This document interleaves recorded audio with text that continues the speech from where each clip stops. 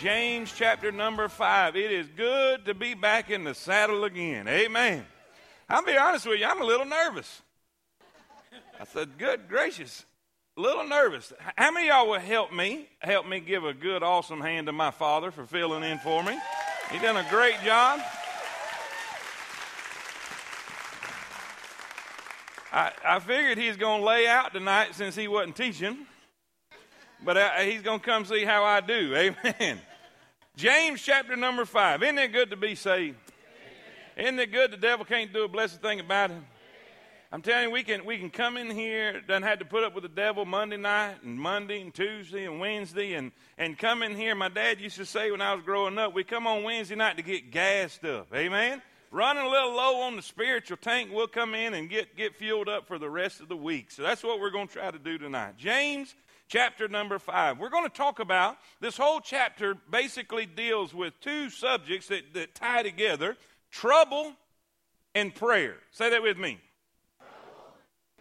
Say it again. Trouble and prayer. 4 different groups of people that are having some trouble, having some issues, and what they need to do about it. How many of y'all know when you get into trouble, it's time to pray? It's time to pray. Come to the Lord and give him our needs and our burdens. Well, I got so much information with the first one there. I knew I ain't going to try to do the other 3 tonight, so we're just going to talk about the first one. But we're going to read the whole chapter tonight to give us kind of an overview of what we're going to be looking at for the next couple of weeks. So if that makes sense, say amen. Amen. The Bible says in James chapter number 5, it says, "Go to now, ye rich men, weep and howl for your miseries that shall come upon you. Your riches are corrupted, and your garments are moth-eaten.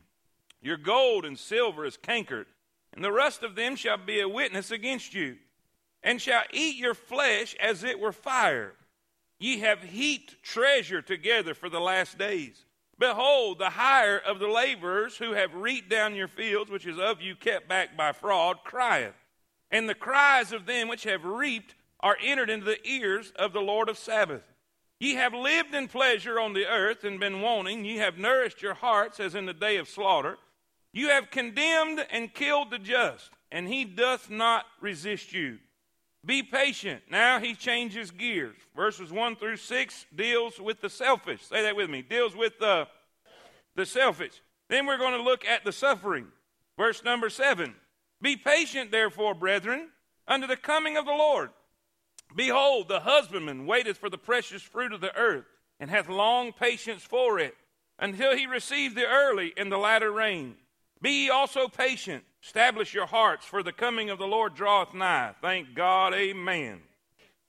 Maybe before that other one gets married, Jesus will come back, amen. Hallelujah. I said it and I meant it too, amen. Verse number 9. "Grudge not one against another, brethren, lest ye can be condemned. Behold, the judge standeth before the door. Take, my brethren, the prophets who have spoken in the name of the Lord, for an example of suffering, affliction, and of patience. Behold, we count them happy which endure. Ye have heard of the patience of Job, and ye have seen the end of the Lord, that the Lord is very pitiful and of tender mercy. But above all things, my brethren, swear not neither by heaven, neither by the earth, neither by any other oath, but let your yea be yea, and your nay, nay, lest ye fall into condemnation."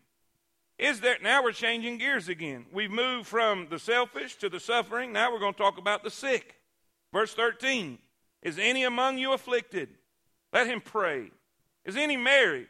Let him sing psalms. Is any sick among you? Let him call for the elders of the church, and let them pray over him, anointing him with oil in the name of the Lord. The prayer of faith shall save the sick, and the Lord shall raise him up, and if he hath committed sins, they shall be forgiven him. Confess your faults one to another, and pray one for another, that ye may be healed. The effectual fervent prayer of a righteous man availeth much." We still believe that around Temple. Prayer works. Elias was a man subject to like passions as we are, and he prayed earnestly that it might not rain, and it rained not on the earth by the space of 3 years and 6 months. And by the way, what that means is he's a man in like passions as we are. He put his britches on just like you and me. That's what it means. He's just a person. He's just an individual who knew how to pray. It says, and he prayed again, and the heaven gave rain, and the earth brought forth her fruit. We're going to change gears. We talked about the selfish, the suffering, the sick. Now we're going to talk about the sinning, those who are backslidden. Brethren, if any of you do err from the truth, and one convert him, let him know that he which converteth a sinner from the error of his way shall save a soul from death, and shall hide a multitude of sins. Father, thank you, Lord, for your blessings. Thank you for your goodness and your mercy. Lord, I pray right now that you will help us to study and glean from your word. I pray that you'll give us what we stand in need of. You know what this week's been like, and you know what it's going to be like. I pray, Lord, that you'll help us all. Help us to receive from you what we need to be energized, to be encouraged, Lord, to be lifted up, to go out and fight again, to go out and resist the devil, to go out and win the lost, to go out and share the gospel, to go out and take back what the devil stole. I pray that you'll give us the ability to be the Christians we should be. Lord, sometimes we fail, sometimes we fall, and Lord, we make mistakes, and not only mistakes, but we just do stupid things. We willfully do stupid things. And I pray that you'll forgive us for mistakes and the issues that we walked right into with eyes wide open. Forgive us of our attitudes. Forgive us of issues in our life that would quench and grieve the Holy Spirit. And I pray the Holy Spirit to have his way tonight. I pray that your perfect will be done. In Jesus' name we all pray. And all God's people said, Amen. You may be seated. If you need an outline, we usually do this ahead of time, and I forgot to do that. If you need an outline, raise your hand. Brother Buchanan, I don't know if, you're gonna need some help, brother. You got, amen, help them with them outlines, pass them things out. Raise your hand real high, because I want you to get this. We print these for a reason. Raise your hand real high. I can't believe we got Bible study, and they slammed to the back row back there. And Jeff, you holding the fort down back there, son? Amen. All right. If they try to get away, lock the door. Amen. Raise your hand real high. If you need an outline, make sure you get that outline. We want you to fill this out, take it home with you. You say, why do we do that? Because we don't have a photographic memory. Say amen right there. Take it home with you, put it with your notes, and it'll help us learn. When you hear it and you see it and you're involved in doing it, it just helps you to remember a little bit longer, okay? Here was four different groups of people that we talked about in this one particular chapter that was dealing with trouble. They were dealing with issues. Now, the first group, the one we're going to talk about tonight, probably didn't think they were in trouble. They were rich. They were wealthy. They probably thought they had everything that was necessary. They probably didn't think they had issues, but James could see some things that they couldn't see. Now, I know what you're thinking. Say, preacher, why are we going to talk about this? It'll take a whole hour to talk about this because ain't nobody in here wealthy. Well, number one, we don't really know that. Number two, it's not necessarily about the wealthy themselves. It's how they treat what God has given them. Do you realize you can be wealthy right now and not even know it? God cares about how you treat $5 as much as he cares how you treat $5 million. Hello. Now, we're going to talk about this, the wealthy. Then later on, we're going to talk about, not necessarily the wealthy, but the selfish. You can be wealthy and be godly. Say amen right there. Abraham was a godly man. Jacob was a godly man. Isaac was a godly man. All three of them were unbelievably wealthy. David was a man after God's own heart. Solomon was the wisest man ever lived. All of these were wealthy. It's not wealth that causes sin. It's how we treat it and what it does. Are y'all with me? Say amen. Many people misquote the verse, and they say that money is the root of all evil. Well, that's not so. That's not what the Bible says. See, this is what'll happen when you start misquoting the Bible. When you start changing what the Bible says. The Bible does not say money is the root of all evil. It says the love of money. The love of money. Money's neutral. Money's neutral. It's amoral, if you will. It's amoral. It's not good and it's not bad. Listen, it's not good and it's not bad. In other words, you can do both with it. You can do good. Money can buy a hospital, can it? Money can buy medicine. but it can also buy meth. Y'all with me? You can do good or bad with it. It's all determined by what you do it and how you use it. So we're going to talk about a little bit about that tonight. Then next week, we're going to talk about the suffering. The suffering. People that are going through it. People that are just dealing with it. I mean, just facing patience. And by the way, this is the number 1, 2, 3, and 4 on your notes if you want to go ahead and fill these in. Verses 1 through 6 deal with the selfish. Number 2, verses 7 through 12 deal with the suffering. We're going to talk about patience, and we're going to talk about prayer, and we're going to talk about coming to God with our issues. Sometimes we go to everybody but God. We try everything but God. And we use the phrase, all we can do now is pray, when that's what we should have been doing in the beginning. Amen? So we're going to talk about the suffering. Then write this. Then we're going to talk about the sick. The sick. What do we do when we get sick? What do we do when we have issues in that way? And then the sinning. The sinning. How many of y'all know that as a Christian, we can fall in all 4 of these categories? It's easy to get messed up in areas. It's easy to allow sin to come in and kind of stray away from where we need to be and where we want to be. So, with that being said, let's talk about the first section, verses 1 through 6, and deal with what he's dealing with. James is primarily dealing with some men who were wealthy, but their wealth was not gained in the right way. One of the things that we look at here in verse number 1, let's look at it. It says, go to now, ye rich men, weep and howl for your miseries that shall come upon you. Your riches are corrupted, your garments are moth-eaten, your gold and silver is cankered, and the rust of them shall be a witness against you, and shall eat your flesh as it were fire. Ye have heaped treasure together for the last days. Behold, the hire of the laborers have reaped down your fields, which is of you kept by fraud. They crieth, and the cries of them which have reaped are entered into the ears of the Lord. How many are glad God hears our prayer? Ye have lived in pleasure on the earth and been wanton. Ye have nourished your hearts as in the day of slaughter. Ye have condemned and killed the just, and he doth not resist you. Number 1, let's look at this. Under the selfish, point number 1, or Roman numeral number 1, we have the selfish. But here's how I want you to look at the first subpoint. What is he dealing with? What is the issue that James has with these people?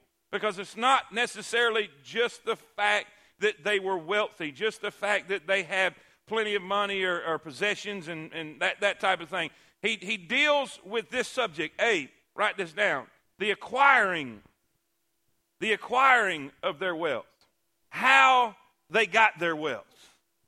How they got their wealth. How they were able to get what they had. The Bible says in verse number 4,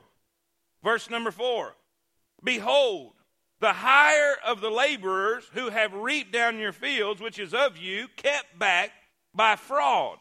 Kept back by fraud. Now here, let's look at our notes. The Bible does not discourage the acquiring of wealth. In the law of Moses, specific rules are laid down for getting and securing wealth. The Jews in Canaan owned their own property. They worked it. They benefited from the produce. And in several of his parables, Jesus indicated his respect for personal property and private gain. What the Bible does condemn is acquiring wealth by illegal means or for illegal purposes. Number 1, how did they get their wealth? They held back wages. Write that down. Number 1, they held back wages. Back in that day, laborers were hired and paid by the day. And they did not have any legal contracts with their employers. The parable of the laborers in Matthew 21 through 16 gives some idea of the system in that day. If you'll remember, they would come to the marketplace and say, hey, I got some work to do. Would y'all like to come out and work? At the end of the day, they would pay them their wages. Does this make sense with everybody? In other words, you didn't go work for an employee and at the end of the week you got your check. Every day they paid you out as that day went. And what was happening is they were not paying up. They were not giving their hire. Listen, the rich men had hired the laborers and promised to pay them a specific amount. The men had completed their work but not been paid. How many of y'all believe that the Bible is true and right and still is in effect where it says thou shalt not steal? Well, they wasn't paying their laborers. They were getting wealthy off the back of the poor people. They were oppressing the poor people and not paying their wages so it could pad their pockets. Now, I know what you're thinking. Preacher, I don't have any employees. I don't have people that work for me. I don't have all this kind of stuff, so this really doesn't pertain to me. Well, I believe we can apply it to today by saying this. If you have somebody work on your car and you don't pay them, you're stealing. It's the same thing. They make a wage by doing a service for you, and if we do not pay them the service, we are doing the same thing as these people in James chapter number 5. Man, it's quiet. Somebody's car is broke down. I can hear it, I'm telling you. Are y'all with me? Now, it should never be said of a Christian, it should never be said of anybody, but especially a Christian, that we don't pay our bills. The sad part is a lot of times, church people take advantage of other church people. Now, I'm telling you, and it might get a little hairy, and I don't want it to be that way on my first night back, but listen, it is what it is. If somebody does a service for you, you should pay them their wage.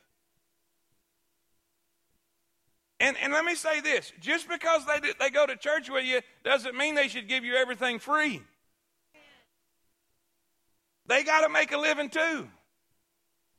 Hello. Here's what happens. So-and-so on this side of the building knows that so-and-so on this side of the building does the service. Maybe they build, maybe they fix, maybe they frame, maybe they repair this or that or whatever that might be. And they say, well, they go to church with me, so they should, I'm a church member. We're in the same family. They should do it for such and such. And then when they say they can't because they have to pay bills too, they have to do this, then, well, I tell you what kind of Christian is that? I've heard it. Well, what kind of a Christian would expect them to do it for nothing? Hello?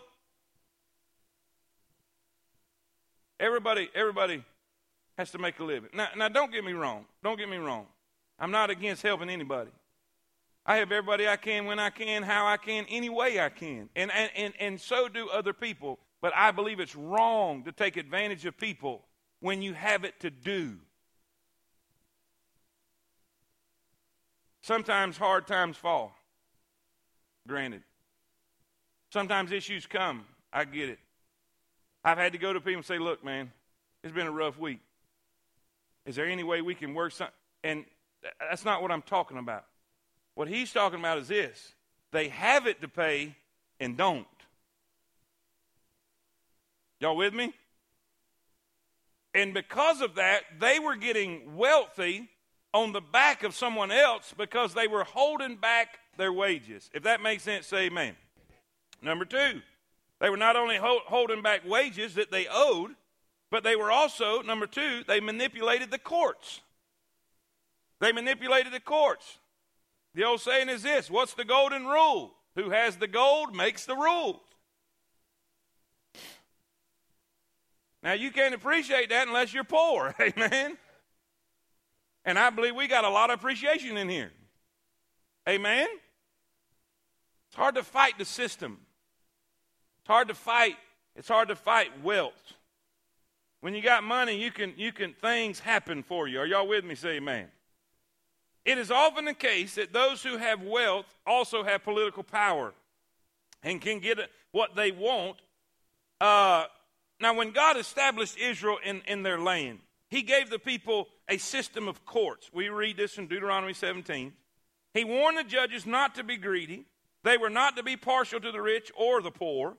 No judge was to tolerate perjury. Bribery was condemned by the Lord. The prophet Amos even denounced the judges in his day who took bribes in fixed cases. Now, the courts in James's day were apparently easy to control if you had enough money. The poor workers could not afford expensive lawsuits, so they were beaten down every time. The workers had the just cause, but they were not given justice. Instead, they were abused and ruined. Now, killed in this particular sense could be taken in a figurative way. Though it is possible that the rich men could oppress the poor, that the poor would die, the poor man did not resist, as you see in verse number 6. Ye have condemned and killed the just, and he doth not resist you. It's not that he didn't want to. He didn't have the ability to. The poor man did not resist the rich man because he had no weapons with which to fight. All he could do was call on the Lord for justice. I want to say something right here. I see a lot of issues where people have suffered injustice. I see it in the court systems. I see it in financial arenas. I see it in family issues, whether it might be child issues, child support, or child. What's it when you get not alimony, but with the child when you get control, custody. That's the word I was looking for. Custody. And I have seen a lot of shady garbage. Are y'all with me? And depending on who you got, determine what you got. But depending on who you got was dependent on what you had to give. Now, I'm saying all this because I've seen this over and over and over again. I've seen people suffer extremely in a bad way. And I want to say this. I don't think anybody in here is at that place of doing that to somebody else. I hope you're not. I pray you're not. I pray if you're doing somebody wrong, and it doesn't matter whether you're doing it legally. It doesn't matter whether you have the upper hand or the law is on your side. If it's injustice, you ought to repent and get right with Jesus. But I want to speak to the one that's being done wrong. I want to speak to the one the injustice is against you. According to this chapter, when you cry out to God, God hears your prayer. When you call out unto Him and you bring your issue unto Him and you tell Him your situation, I am glad, I am thankful that we have a God who cares. He does not care about our bank account. He doesn't care about our influence. He doesn't care about our political issues. He doesn't care about our political persuasion or influence. He cares about the needy. He cares about the broken. He cares about the helpless. He cares. Somebody say amen.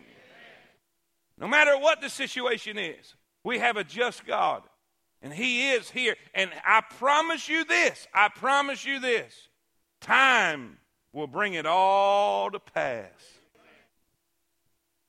I've heard some stuff here recently about some of the things that have gone on lately at Temple, and this one's saying this, and this one's saying that, and preacher, what are you going to? I'm not going to do anything. I'm not going to do anything. Because time is always on the side of right.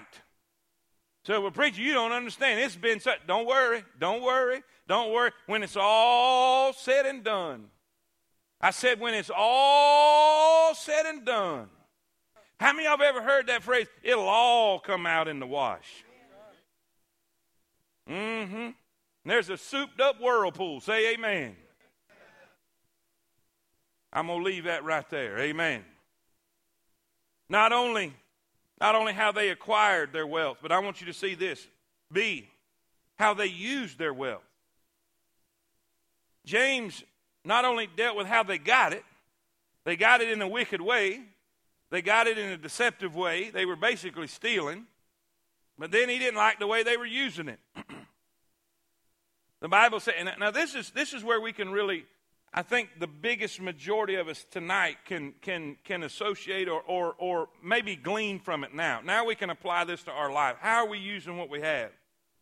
It says in verse number 3, your gold and silver is cankered, and the rust of them shall be a witness against you, and shall eat your flesh as it were fire. Ye have heaped treasure together for the last days. Ye have heaped treasure together for the last days. The word heap there basically means to hoard. To hoard. They hoarded it up. They were stealing, they were grabbing, they were getting everything they could and hoarding it up, heaping it up. You say, well, preacher, you got something against saving? No. God, no. I believe in saving. I believe in stewardship.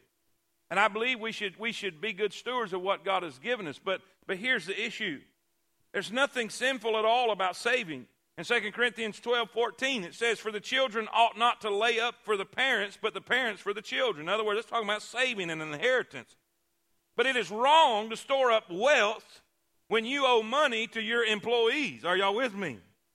These rich men were hoarding grain, gold, and garments. They thought that they were rich because they had possessions, instead of laying up treasures in heaven by using their wealth for God's glory. They were selfishly guarding it for their own security and pleasure. Now watch this. Now, this is amazing. The same people he's talking to that's doing everything they can. They're robbing, they're stealing, they're cheating from their neighbors. They're doing everything they can to hoard it up, to get. Now watch this. Not more than 10 years after James wrote this letter, Jerusalem fell to the Romans, and every bit of what they accumulated was gone. Say amen. Listen, what did Jesus mean? What did he mean by laying up treasures in heaven? To lay up treasures in heaven means to use all that we have as stewards of God's wealth. You and I may possess many things, but we do not own them. God is the owner of everything, and we are his stewards. What we possess and use are merely things apart from the will of God. When we yield to his will and use what he gives us to serve him, then things become treasures and we are investing in eternity. What we do on earth is recorded in heaven, and God keeps the books. How many of y'all glad God keeps the books? And he pays the interest. Now here's a great story that we could plug in right here. How many of y'all remember the story that Jesus told about the rich man who had barns that were filled with goods and filled with all the provision and the produce that he said, what are we going to do? What are we going to do? I tell you what we're going to do. We're going to tear down these old smaller barns, and we're just going to build greater barns, and then we're going to fill them up. What's he doing? He's heaping. He's heaping. And he said, then we're going to take our ease. We're just going to chill out. We're going to have a good time. We're going to enjoy all that we've heaped up. There's only one problem. Jesus said, tonight, thy soul shall be required of thee. You remember what Brother Wood said when he was preaching that morning? He said about that guy that was looking as far you could look that way, and that guy as far as that way and that way. And he said, you're rich all this, but how rich are you that way? 10 years, the Romans came and took it all. How many people are so dependent on their wealth and they're so afraid? They're so afraid. You know what? Many wealthy people can't be happy. They can't be happy. Especially, and the most difficult ones are those who were very poor and became very wealthy. Because those that were very poor who became very wealthy, they are so scared to death that they're going to be poor again. Preacher, what's the point? I think the point is this. When your trust is in your riches, you're going to be nervous all the time. You're going to be nervous all the time that somebody may come and take what you have. But if it ever gets through your head that everything we have is God's, and if God wants us to have it, we'll have it. And if God doesn't want us to have it, there's nothing we can do to keep it. Amen. Hey, Job was the richest man in the East. He was the richest man in the East. God took everything he had, not only his family, not only his finances, but also his fitness, even his own physical health. And this is what he said, the Lord giveth and the Lord taketh away. Blessed be the name of the Lord. How in God's name could he stand there and say it like that after he had lost everything? Because of this fact right here. He said, naked came I into this world, and naked shall I return. When I came into this world, I didn't have a blessed thing. When I came into this world, I didn't own anything. I didn't have anything. So whatever I did receive, God gave it to me. And if God gave it to me, he has a right to take it away. And if he takes it away, bless God, he has the ability to give it back. Blessed be the name of the Lord. He also said, though he slay me, yet will I trust in him.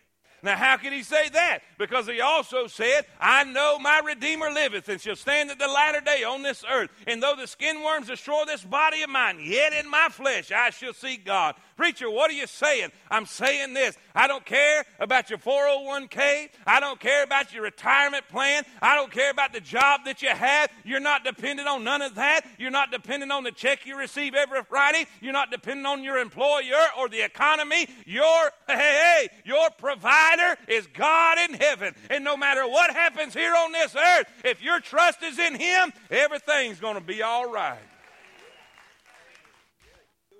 Are y'all with me?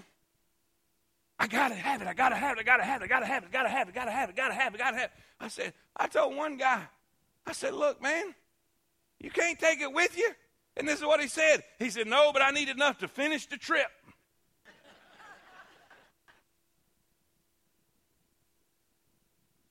Hello? You know what that dude building that barn? He didn't realize his trip was over. He said, tonight thy soul shall be required of thee. And then who's going to get all this stuff? I know what you're thinking. I know what you're thinking. You're against stuff. No, I'm for stuff. I like stuff. I like lots of stuff. Y'all with me? I'm no dummy. Come on. Somebody says money can't buy happiness. No, but it knocks the edge off of poverty. Say amen right there.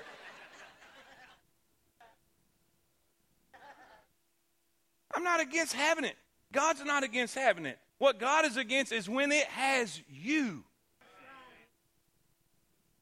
And you're so consumed with it. And all we can do is think about it. What if they get it? What about the economy? What about it? What? Listen, how they use their money. James said, and you know what? When he said it'll eat your flesh like fire, that's telling the truth. Most rich people, not all rich people, but many wealthy people, they can't enjoy life at all because they're getting eat up on the inside because they're so afraid they're going to lose what they have. Amen. Listen, number 2, they not only hoarded it up. How many of y'all know that the Bible, when the Bible says, give, and whatever you give, and it shall be given unto you. Pressed down, shaken together, running over. I think I missed one of them, but there's something else that goes with that.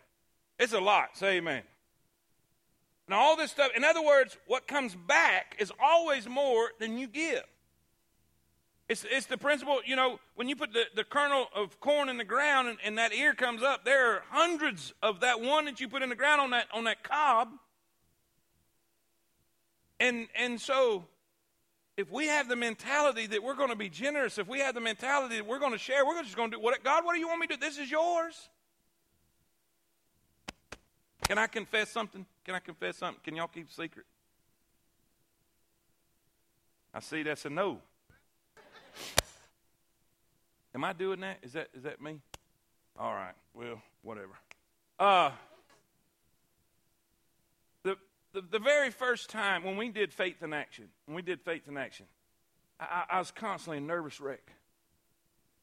What if our people don't really buy into it and they don't catch the vision and they see this and I'm constantly thinking all of it rests on me. Well, I got to preach real good. I got to share the vision real clear. I got to really motivate and be encouraging and man, you talking about a weight. You talking about carrying a burden. If I don't do it good, and if I don't do it right, and if I'm not a great speaker, and if I don't articulate it in just a way, they may not buy into the vision. If they don't buy into the vision, this may become a failure. And there's something that happened.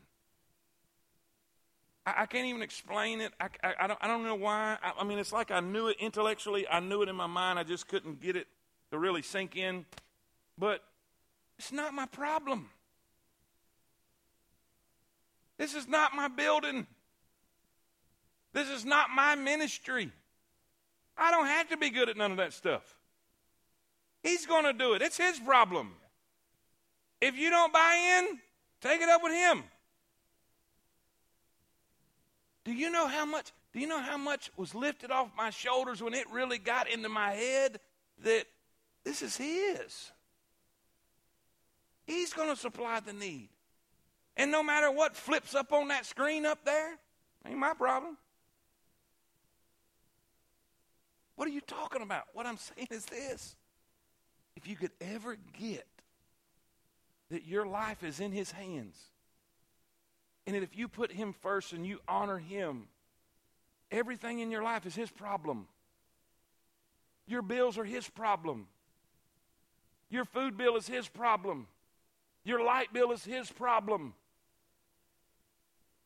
And you know how much stress that'll take out of your life? If you realize that he is our God. Well, you remember the message a couple weeks ago? Be still and that I am God. And all God's people say it. Let's keep on. I'm gonna run a rabbit and we won't finish. Number 2. They used their wealth. They hoarded it up. They were scared. They were insecure. They had to have it. Number 2, they also kept others from benefiting from it. Number 4, they kept back their wages, and by fraudulent means, the rich men robbed the poor. Now, since we're stewards of God's wealth, we have certain responsibilities toward our master. We must be faithful to use what he gives us for the good of others and the glory of God. Man, that's important. You go look through the book of Proverbs. Look at the book of Proverbs and see how many times it talks about giving to the poor, or giving to the needy, or helping those that are in a bad situation or in a bad way. We have a responsibility. Now, this is difficult. I don't know about y'all, but I'm skeptical. Is anybody skeptical in here? Is anybody, when you're riding down the road and you see a man holding up a sign, y'all with me?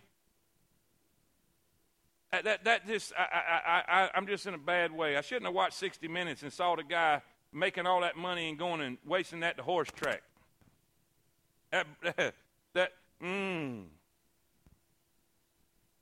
We helped a guy here one time and got him some food and some and the story, and it's always the most. I'm gonna throw this thing in the yard if it just what unwind it. Is that what it is? All right. How many of y'all will pray for this microphone? I got a picture on my phone. It looks like a little koala bear, and he's holding up his hand, and he said, "Today's not the day, and I ain't the one." Amen. This is what I'm telling this mic. Today ain't today, my friend. Amen. We helped this guy, and he was going to Chicago or somewhere. His mother died, and y'all know the story. It's the same. And I was going down the road, and a couple days later in Decatur, and I was coming up the Beltline, and sure enough, out on the highway, there he was holding up a sign. And I mean, this is just a couple days, and y'all know I had to stop. And so I pulled over and pulled up there, and I walked just straight up to him in his face because I figured he had recognized me, and he went through, started with his spiel, and I was like, "Dude, you don't even know who I am, do you?" And the point, he sees so many people, he didn't even have a clue who I was. 2 days later, and we helped him significantly too. And anyway, I shared some stuff with him that day. And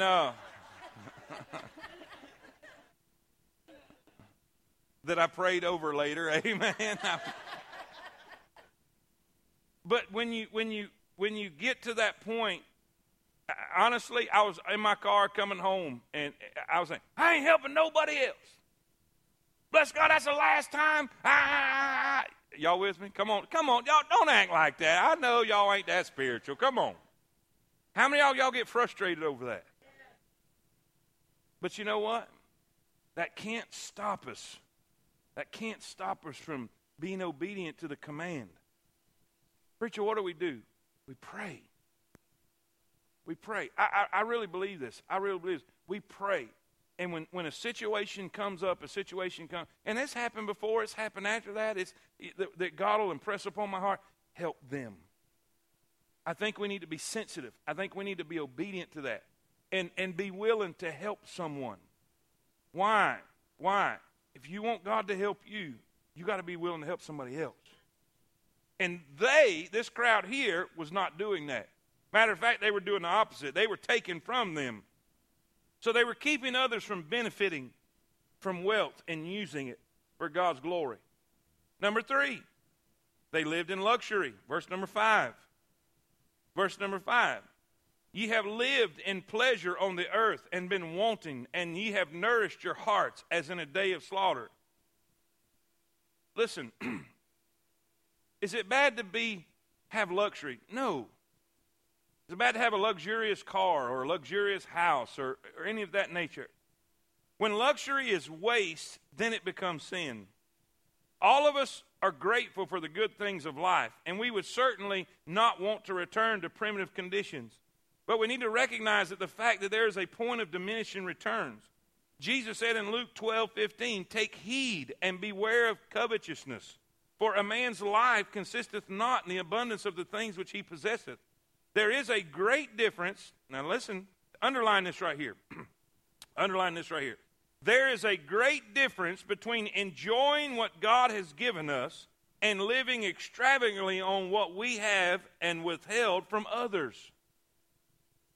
You see, it's all in what we do with it. How many of y'all have ever heard of Dave Ramsey? Dave Ramsey. Isn't he a hoot? I love listening to him because his filter's broken. I'm serious. He just don't play whatsoever.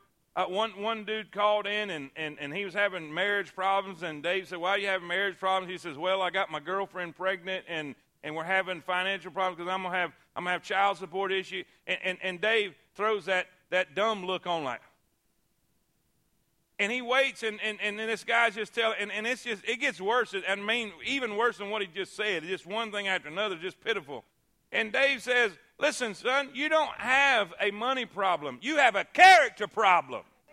You need to get your And man, for about 15 minutes, he unloaded him, I mean, both barrels, and wide open, told him he needed to get his heart right, and blah, blah, blah. And went, anyway, if you know a little bit about him, you know that he went broke. And was a millionaire, went broke, poor money habits and all that kind of thing, learned some things, and now he teaches people and has helped countless numbers of people to get out of debt and get financially secure and so forth and so on, get on their feet, and just has been an incredible blessing to the people of God and even lost people for that matter. Well, God has extremely blessed him because he is an extremely generous giver. I mean, an extremely generous giver. Well, he is building a house right now, and it's a nice house. A nice one. Are y'all with me? Say amen. It's going to be completely debt-free. There's not going to be a mortgage on it, but it's nice. Well, somebody sent, and was berating him and saying all this kind of stuff. Well, you preach this and here we have a guy who has had the blessings of God on his life because he's living his life according to that Bible. He is being generous, and because he's being generous, God is blessing him. You know what? That's just biblical. God said he would do that. God said he would do that. And so here is the situation. He explained to this caller that of the different thing, and he wasn't bragging, he wasn't doing anything, he was just sharing the things, and he said, "Listen, God wants you to enjoy your life. God wants to bless you, and God wants to bless you with things he can trust you with.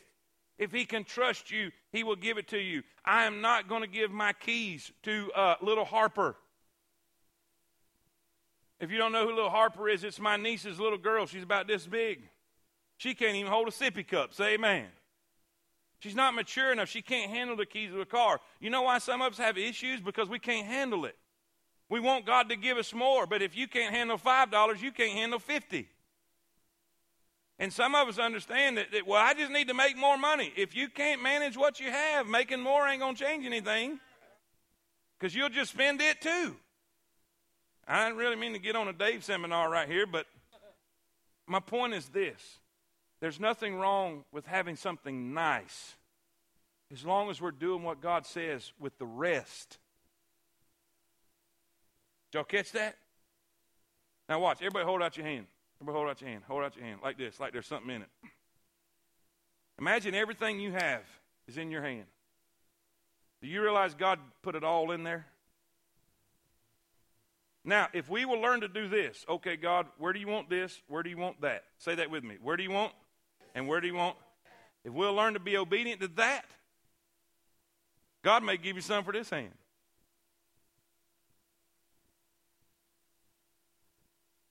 Some of y'all don't believe it. You don't hold up the other hand. Well, keep your hand down then. Bless God.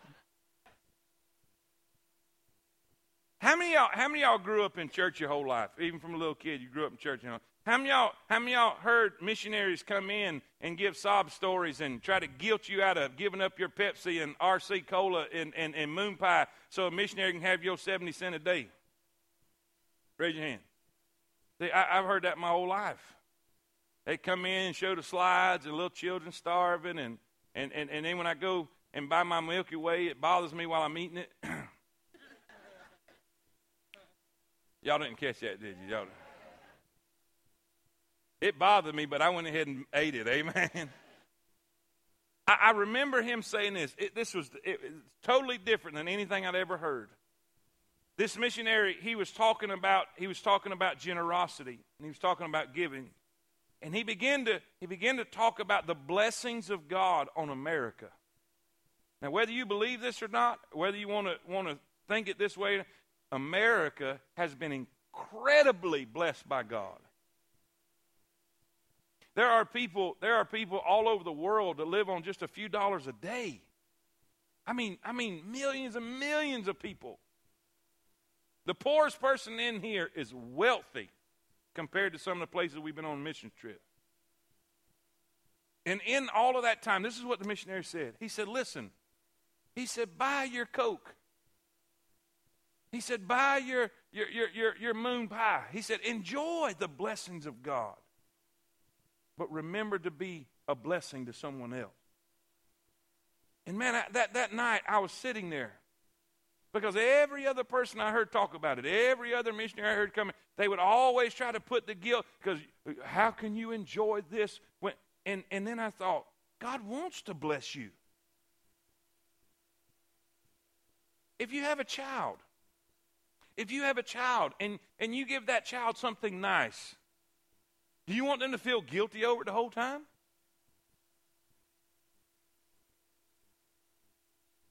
Think about it. I can't even play with my toy because there's little children in China that don't have one.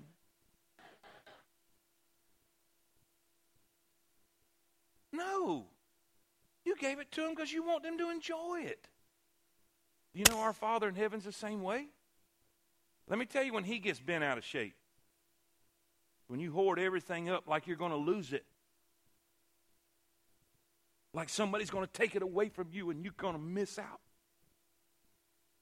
That's when he gets bent out of shape. And I tell you what he'll also do. He'll cut it off. Y'all with me? Let's don't let possessions have us. Let's allow God to own our possessions. I want you to see the outcome of their wealth. See the outcome. What happens? The rich thought, and I got to hurry too, by the way, so y'all listen fast, because I'm going to start talking fast. I mean, like an auctioneer, amen? The rich thought they had it made because of their wealth, but God thought otherwise. Look what he said to them. Now, we would associate verse 1 with those that are suffering, right? We would associate what verse 1 says with those who are being oppressed and those who are being cheated out of their wages and their salaries. But watch who he's saying this to. Go to now ye rich, say it with me, ye. Watch what he said. Weep and howl for your miseries. What? That shall come upon you. It's coming. It's coming. Listen, they thought they had it made. But James began to issue the consequences of misusing your wealth. Number one, what's the first consequence? Riches will vanish. How many of y'all know money is moving? It's usually always moving away. It's always moving. Now think about it. It's always in circulation. It's always moving. From your hand to this person's hand to this person. You go to the bank and it goes from their hand to your hand to the bill. And then it's all. But you know what? If we hoard it and we think we're saving it, guess what? We're just going to end up losing it. Look what he said to him. In verse 2, he said, your grain's going to rot. Gold will rust. It will go away. And not necessarily rust like we think like as iron ore rust. It disappears. It disappears. It's one day you think you have such and such, and then you turn around and next, where'd that go? Where'd that money go? Our garments will become moth-eaten. Nothing material in this world will last forever. A new car gets old the moment you drive it off the lot. Y'all with me? Nothing material in this world lasts forever. The seeds of death and decay are found in all of creation. It is a great mistake to think that there is security in wealth. Paul wrote this, instruct those who are rich in this present world not to be conceited or to fix their hopes on uncertainty of riches. Riches are uncertain. The money market fluctuates from hour to hour, and so does the stock market. Actually, gold does not rust the way iron does, but the idea is the same. Gold will lose its value. Add to this the fact that life is brief, and we cannot take wealth with us, and you can see how foolish it is to live for the things of this world. God said to the rich man, thou fool, this night thy soul shall be required of thee. Then whose shall those things be which thou hast provided? Number one, riches will, say it with me, riches will vanish. Number two, misused riches erode character. Verse 3, misused riches erode character. Verse 3, your gold and silver is cankered. It means corrupt. It's cankered, and the rust of them shall be a witness against you, and shall eat your flesh as it were a fire. Ye have heaped treasure together for the last days. Their corrosion, the word cankered there, this is present judgment. In other words, the poison of wealth has infected them, and they are being eaten alive from the inside. You'd be amazed at the wealthy people that have stomach problems all the time. They're constantly working. They're getting eat up from the inside out. Boy, that's biblical. Say amen. Listen, they're getting eaten alive. Of itself, money is not sinful. It's neutral. The love of money, as we've already said, is the root of all evil. Thou shalt not covet. Say that with me. Thou shalt not covet is the last of the 10 commandments, but it is the most dangerous. Why? Covetousness will make a person break all the other 9. Underline that. People will kill to get something, won't they? People will steal to get something, won't they? People will lie to get something, won't they? Amen. Listen, if riches increase, Psalm 62:10, if riches increase, set not your heart upon them. A good name is rather to be chosen than great riches, and loving favor rather than silver and gold. Number 3, not only do we see misused riches, they erode our character. Then number 3, judgment is certain. Judgment is certain. Verse 3 and 5. Verse 5 says this, ye have lived in pleasure on the earth and been wanting. Ye have nourished your hearts as the day in a day of slaughter. In other words, you're just getting fattened up for the kill. One day. See, the problem with this whole deal is verse 4. Behold, the hire the laborers who have reaped down your fields, which is of you kept by fraud, crieth. What's the big deal? Well, their cries, listen, the cries are entered into the ears of the Lord of Sabaoth. In other words, one day you're going to stand before God for how you use people, treat people, and how you use what God has given you. Are y'all with me? Say amen. Watch what the Bible says in these verses. James not only saw a present judgment, which talks about the eating alive from the inside, but also a future judgment before God. Jesus Christ will be that judge, and his judgment will be righteous.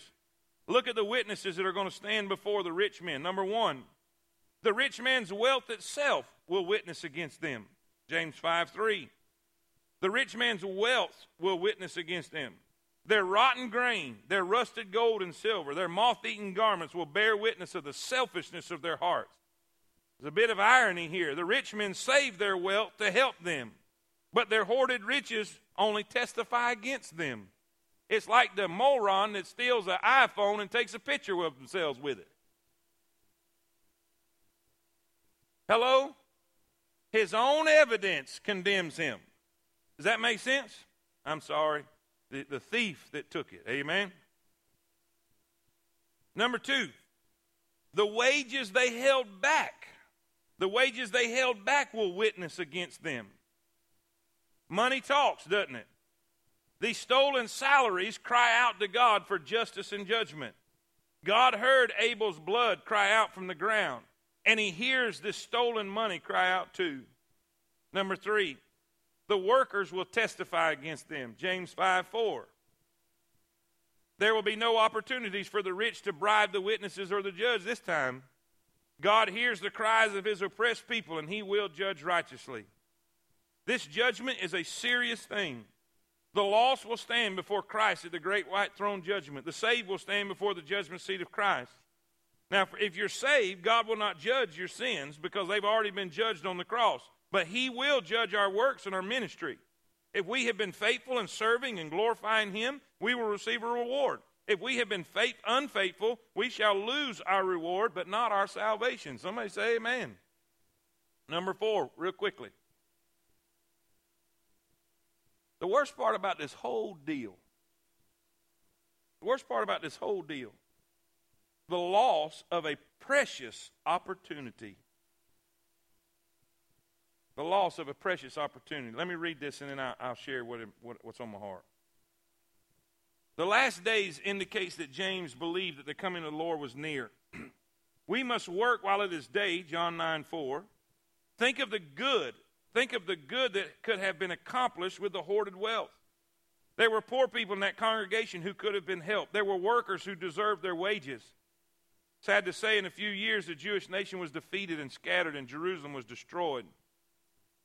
It is good to have the things that money can buy, provided you also have the things that money can't buy. What good is a $500,000 house if there is no home?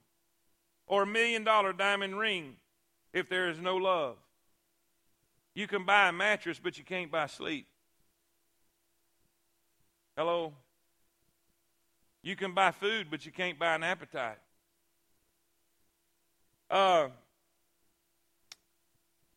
James did not condemn riches or rich people. He condemned the wrong use of riches and rich people who use their wealth as a weapon and not as a tool with which to build. It is possible to be poor in this world, but yet rich in the next world. It is also possible to be rich in this world and poor in the next world. The return of Jesus Christ will make some people poor and others rich, depending on the spiritual condition of their hearts. For where your treasure is, there will your... Watch this. Underline this last sentence. What we keep, what we give to God, and he adds. Somebody say amen. Now watch this. What's number 4? What's number 4? Say it again. The loss of a precious what? Do you remember what I said Sunday? Do you remember what I said Sunday? You know, I want everybody to know it's not about the money. It's not about hurrying up and getting a parking lot. It's not about hurry up and getting out of debt. It's not hurry up to get that team building finished. And by the way, they was jammed down there tonight. It was really cool. Say amen. It's about our people, Temple Baptist family members, having an opportunity to see God do something great in their life. Well, I just don't like none of that stuff, and I'm this and I'm that. Well, listen, don't lose out on a great opportunity because of a lack of faith in a God who can. What do I do about it, preacher? Ask God to give you faith. Now watch this. This is kind of a, in order to have faith, you got to have faith.